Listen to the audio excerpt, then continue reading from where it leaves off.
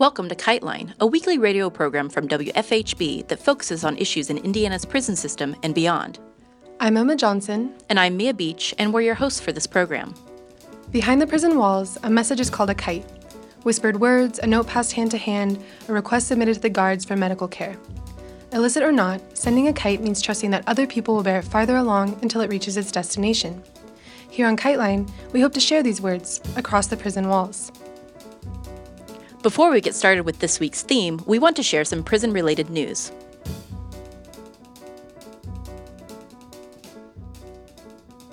The first DACA recipient to be deported during the recent aggressive immigration raids has just filed a lawsuit against the Trump administration. 23-year-old Juan Manuel Montes had been living in the U.S. under the Deferred Action for Childhood Arrivals program since the age of 9 when he entered the country with his family. His DACA status should have protected him from deportation. According to reports, he was approached by ICE officers while eating at a restaurant in Calexico, California. Montes did not have his wallet and was not allowed to retrieve it from his friend's car, and was therefore unable to prove his DACA documentation. He was deported several hours later. The lawsuit aims to uncover information about why and how authorities were able to forcibly remove Montes in this way.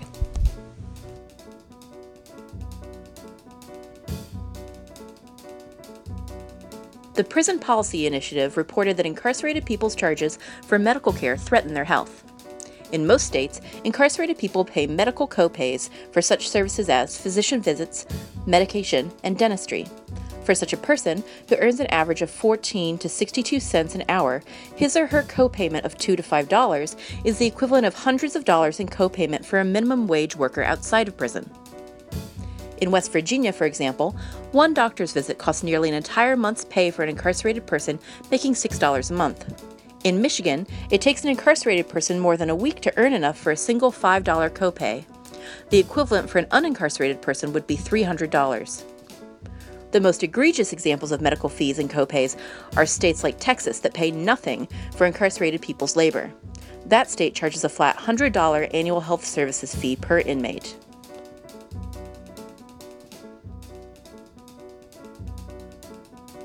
Fusion reports that on April 13th, the GEO Group, one of the largest private prison corporations in the U.S., announced that it had won the first federal contract under the Trump administration to operate a new immigrant prison, euphemistically called an immigration center, in Conroe, Texas.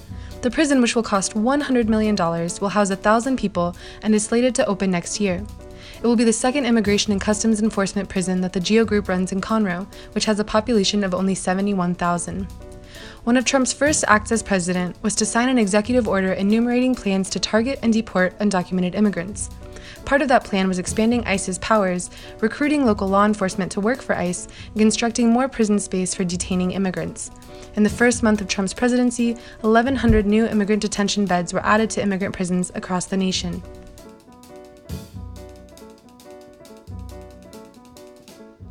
In the Pacific Northwest, a wave of hunger strikes among prisoners in immigrant detention centers is entering its second week. On April 10th, 750 detainees launched a hunger strike against inadequate meals and high commissary prices. On April 18th, the strike spread to the women's wing of the Northwest Detention Center, which is administered by the GEO Group.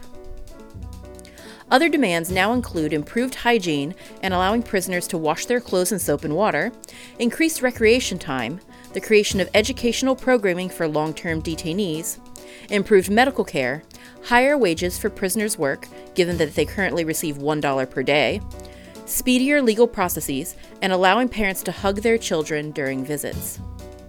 Supporters on the outside have set up an occupation to call attention to the hunger strike. The encampment will continue 24 hours a day until the strikers claim victory. In terms of solidarity, strikers are also requesting that people call GEO's Regional Field Director, Brian S. Wilcox, and demand that he meet the demands and give detainees immunity for their participation in the strike. His phone number is 206-835-0650, extension 2. GEO Group administers private prisons in the U.S., South Africa, Australia, and the UK. In Indiana, GEO manages the Newcastle Prison, among other facilities. Last week here in Bloomington, clashes between the police and protesters erupted on the IU campus. Students, faculty, and community members gathered outside of Franklin Hall in protest of the lecture being given by Charles Murray. Murray, author of the infamous book The Bell Curve, is a noted pseudoscientist whose views and writings promote white supremacy, eugenics, and misogynist politics. In response to a petition that gained hundreds of signatures requesting the lecture be cancelled, the IU administration brought in the IUPD, the BPD, as well as dozens of state troopers to stifle any of the community's objections. The armed police were stationed at each entrance of the building to ensure that no one entered unless they had a ticket for the lecture or could prove that they were attending a class at that time. Officers wearing camouflage vests and carrying guns stood on the roof of the building above the protesters who had gathered outside. Although the protests were nonviolent and mainly featured music and dancing, the police became aggressive as the evening went on. At least 3 students reported being physically assaulted by officers, one of whom was caught on camera repeatedly shoving a young man into the ground. Another student was detained without cause and led into the building in handcuffs. Immediately following her detainment, protesters broke down the police barricades, advanced on the officers with arms linked, demanding her immediate release. After 30 minutes of these demands, she was freed.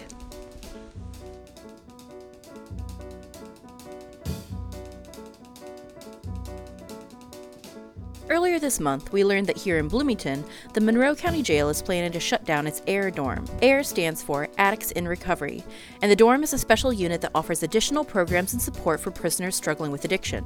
While it's received its share of political criticisms, many participants have described it as a useful, life-changing experience. To tap into the experiences that have come out of the AIR dorm, we're dedicating this episode to sharing the perspectives of some of these prisoners and some of those who have worked to provide them support. Let's get started.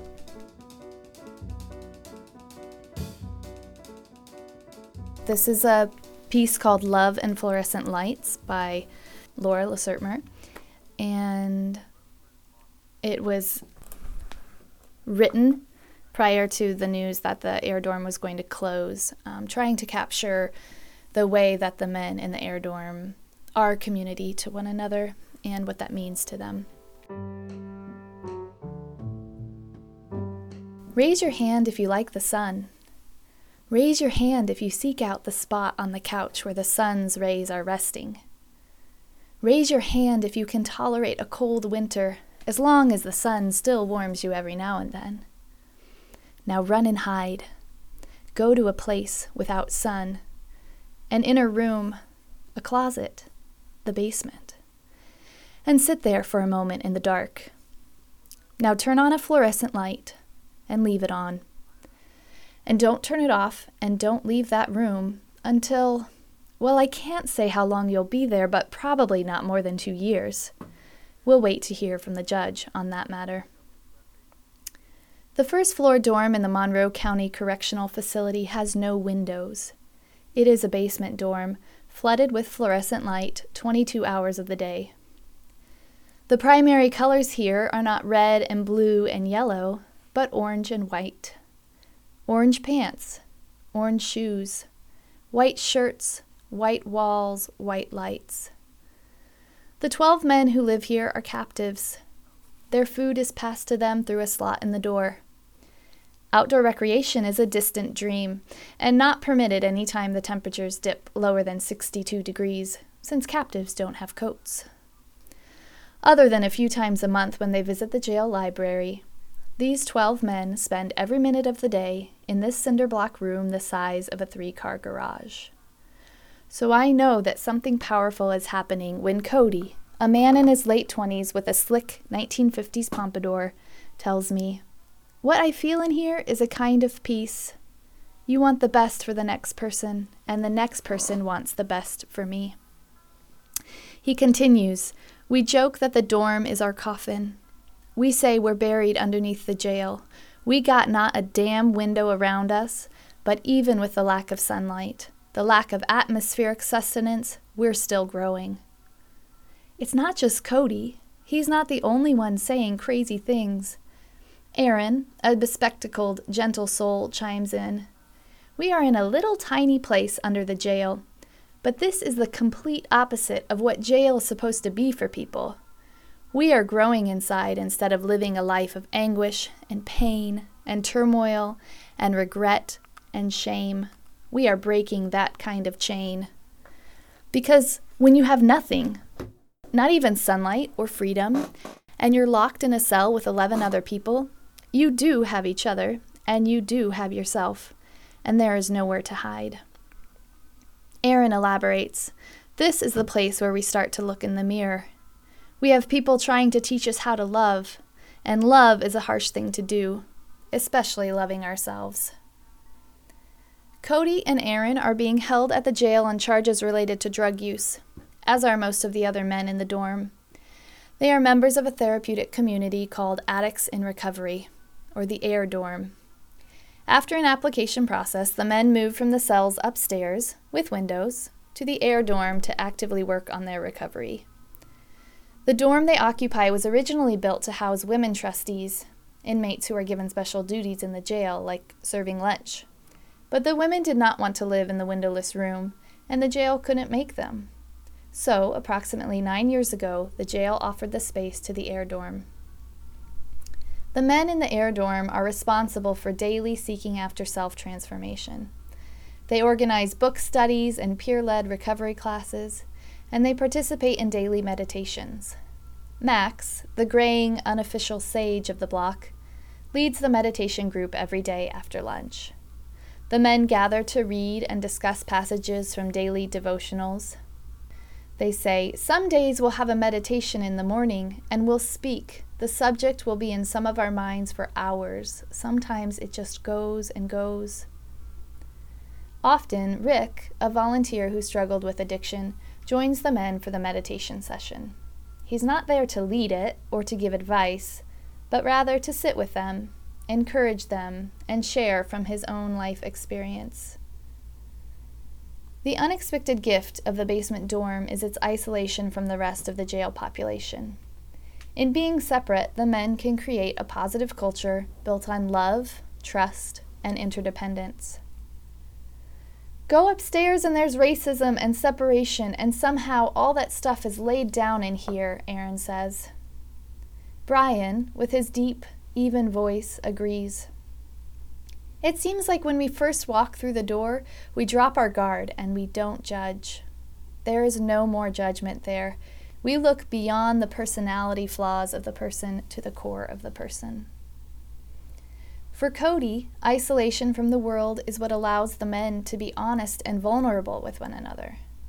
He says, "Being separated from society, I think, is a big reason why we are able to coexist so well. Because without the outside influence that provokes certain emotional responses, egos don't get involved. Here, if you ever got something to say to someone, pull them aside, because if it's in front of other people, egos flare up. But if it's one-on-one, you can kind of drop that and just be real." Even though they are isolated from the world, the men are not entirely separate from it.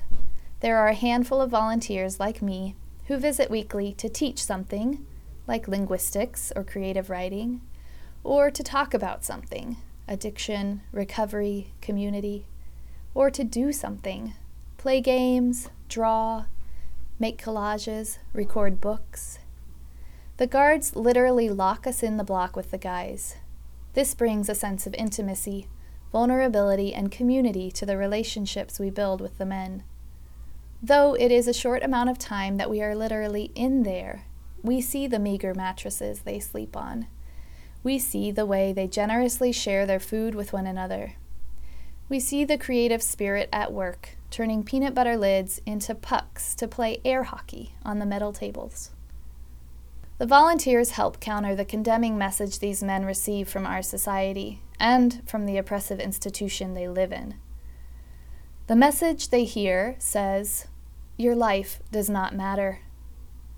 Max says, "I feel like we all have that in us naturally, that realization that yes, it is possible that somebody loves me without condition.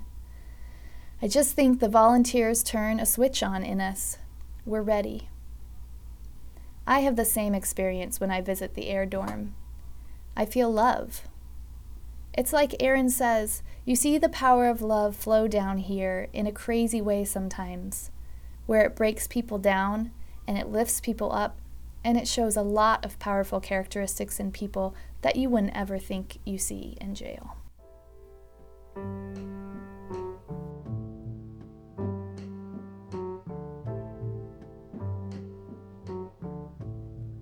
Up next, we have a piece by Craig, who was a participant in the AIR dorm.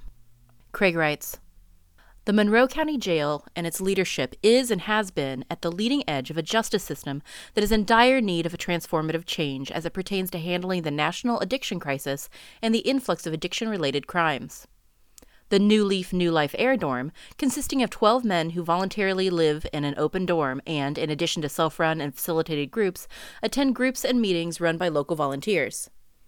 The volunteer and group-facilitated meetings range from AA and NA meetings to linguistics discussions and creative writing groups. In all their uniqueness, each group takes on its own life and, in doing so, a path to self-discovery, which can only be measured by the individuals who have put themselves into a position to change for the better. There are significant differences between the regular block versus the community dorm that are and have been essential to allowing personal growth to not only take place but to in fact flourish. In quarters, such as the regular blocks, the recipient of official punishment languishes in the cheerless company of others equally miserable, hopeless, and resentful. An inmate is herded about by men half afraid and half contemptuous of him, toward whom all inmates learn early to present a steadfast attitude of hostility. An atmosphere of monotony, futility, hate, loneliness, and even sexual frustration pervades the dark cells and cold brick walls like a miasma, while time grinds out weary months and years. To describe what it means to be an inmate, how it feels to be confined, the agonies of the long moment of suffering, is impossible for one who is not, quote, eaten out of a slotted tray.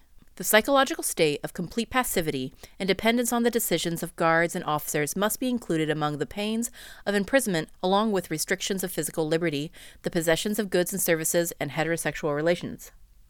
The frustration of the inmate's ability to make choices and the frequent refusals to provide an explanation for the regulations and commands descending from the bureaucratic staff involve a profound threat to each inmate's self-image because they reduce the inmate to the weak, helpless, dependent status of childhood. The incarcerated inmate finds his picture of himself as a self-determining individual being destroyed by the regime of the custodians. In the community dorm, however, this is not entirely the case. In fact, the very opposite can be witnessed. As one current community member stated, quote, "I sensed a difference the moment I walked in. I was asked if I needed anything. This is a community. No one goes without." End quote. I joined the community simply to improve my external environment, but before long, it began to change my attitudes as well. The program's emphasis on introspection caused me to examine my life, to see myself for the person I had become, a man far removed from the values my mom and dad had instilled in me. I didn't like the person I saw in the mirror. For the first time, I began admitting to myself that perhaps some of my ways were wrong. But my confession was only a tiny crack in the diamond-hard shell around my heart. My conscience had been so seared by sin that it was easier to patch up my harsh exterior than to acknowledge the broken boy within me who was crying out for acceptance, forgiveness, and love. As I've learned more about myself, a desire has begun to build within me to help others avoid the mistakes I've made. I've seen this transformation unfold in other community members as well. For some, conditional love may have been the only form of love they had ever experienced prior to coming to the community. But in the community, a new kind of love, unconditional, has begun to peel back the layers of even the most hardened hearts. You want results? Show me a quantifiable way of how to measure when a man opens up to a group of his peers and admits that all he ever wanted was for someone to love him, to tell him that he mattered, that he was needed, that he was loved. I've realized that so many of the men in jails and prisons must be hurting from unmet needs deep inside.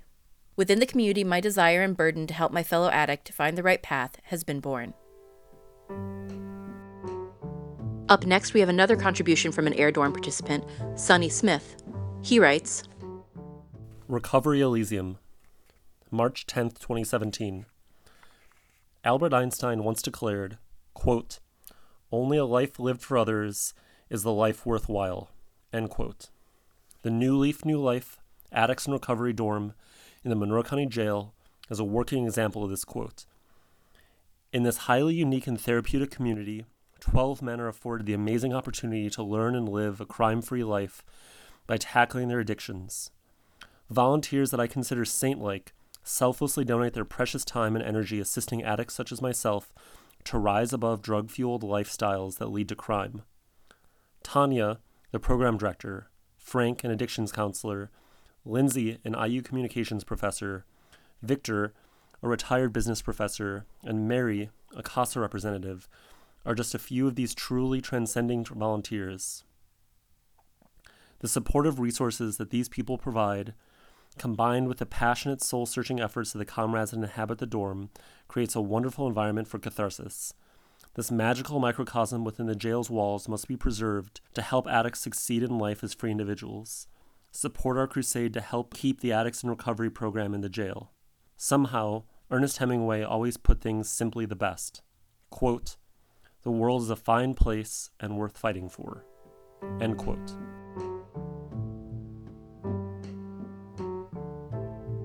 My personal background is as a biomedical scientist. Shortly after we moved to Bloomington, I volunteered with Pages to Prisoners, and the monitor there helped me learn a lot about the phenomenon of mass incarceration in this country. As a naive citizen, I had no idea how many people were being incarcerated in the United States and what that process looked like. I personally hadn't thought much about the whole ramifications of every incarceration, how many people other than the supposed criminal are being punished, their families, their friends, their communities, especially children. Part of my motivation is just to go in and try to bring something fun to the people who are in there. A co-teacher and I conduct a creative writing class, and we bring in some pretty heavy poetry sometimes as a pathway to talk about addiction and trauma and redemption and recovery. But I think just having that environment of intellectual stimulation makes the experience more pleasant for the people and helps them be more fully themselves so that when they do get out, they haven't just wasted away during the time that they've been locked up. One set of our classes we run for people who are locked up in the general population of the local jail. And so for those, we meet in a central classroom. Students are brought into this space, and we sit around a table. It looks vaguely like what a college writing workshop would be. Our other classes we were conducting in the New Leaf dorm. Their tables for their meals and their bunks where they slept and their showers were all enclosed in this small space.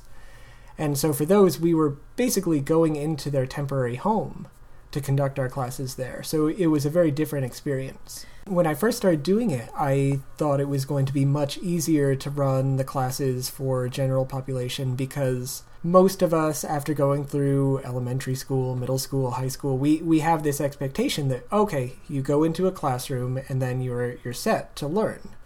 And so there's this shift that goes on in your brain. The thing that I hadn't realized was that in general population, people tend to be very guarded about their emotions. The things we've brought in, we have seen people cry in many of our classes. But for the classes run with general population, I'd say the students were crying maybe only once or twice that we've seen. My co-teacher and I do almost every time we leave, based on just things that people happen to say.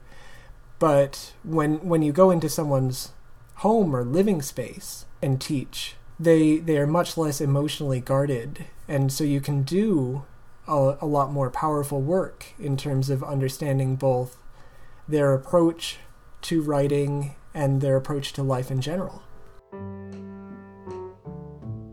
My mother-in-law was murdered out in Albany, New York, and after this happened, I realized that the people who I wanted to talk through the experience with and who were there to help me work through my emotions were the men living in the New Leaf recovery dorm. They have gone through a huge amount of trauma in their lives, and the community in that space was so open and trusting that it was very easy to talk about my own pain and be helped by them. One aspect of the New Leaf dorm that seemed very helpful for the men was that so much of it was self-directed. Volunteers like myself, an Alcoholics Anonymous worker, people who brought in linguistics and philosophy, and even just simple game nights. We would provide some enrichment, but most of the work and most of the commitment to working was provided by the people who were in there. I think that sense of autonomy is really powerful, especially for someone who's trying to get over addiction.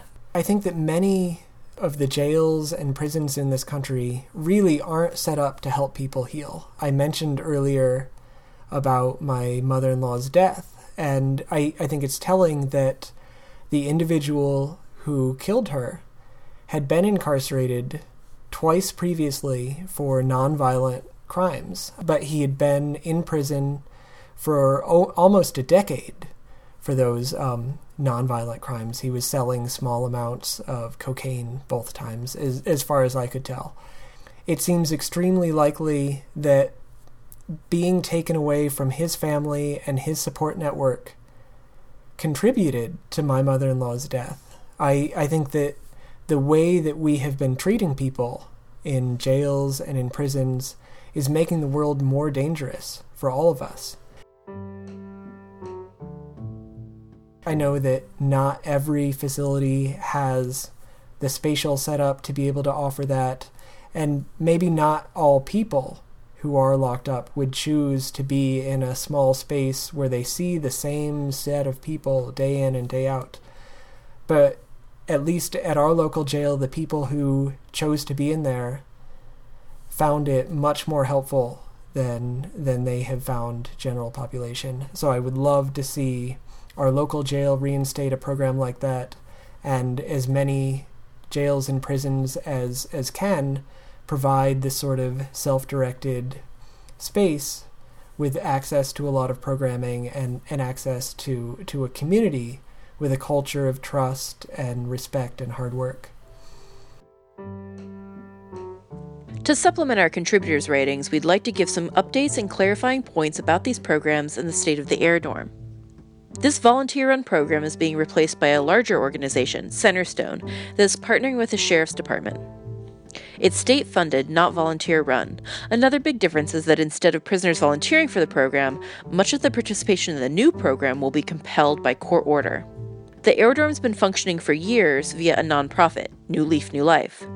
Although they'll continue programs in the jail, their space and the Air Dorm will be given to the state program. This new program will be serving prisoners about to be released, whereas the Air Dorm often served inmates who were in the jail prior to facing state prisons, where drugs are often a large obstacle to recovery. You can find out more about New Leaf, New Life and their programs at newleafnewlife.org. This has been KiteLine. Anyone affected by the prison system in any form is welcome to write us via our P.O. Box, KiteLine Radio, P.O. Box 2422, Bloomington, Indiana 47402. KiteLine wants your feedback. You can reach us via email at kitelineradio@gmail.com or find us on Facebook. Are you or someone you care about affected by the prison system? You can call us to record a message to be played on the air at 812-269-2512. Or you can use this number to record a message to a loved one behind bars. You can hear previous episodes of our show or get more information on the prisoners or stories covered on KiteLine at our website, kitelineradio.noblogs.org. You can also find our podcast on iTunes. KiteLine is intended as a means of communication between people across prison walls. We are not responsible for all views expressed on the program. WFHB, its contributors, or any affiliates airing this program are not responsible for the views expressed on the show. This has been KiteLine. Join us every Friday at 5:30 p.m. for more stories, news, and insights about the impact of prison on our communities. Thank you for listening.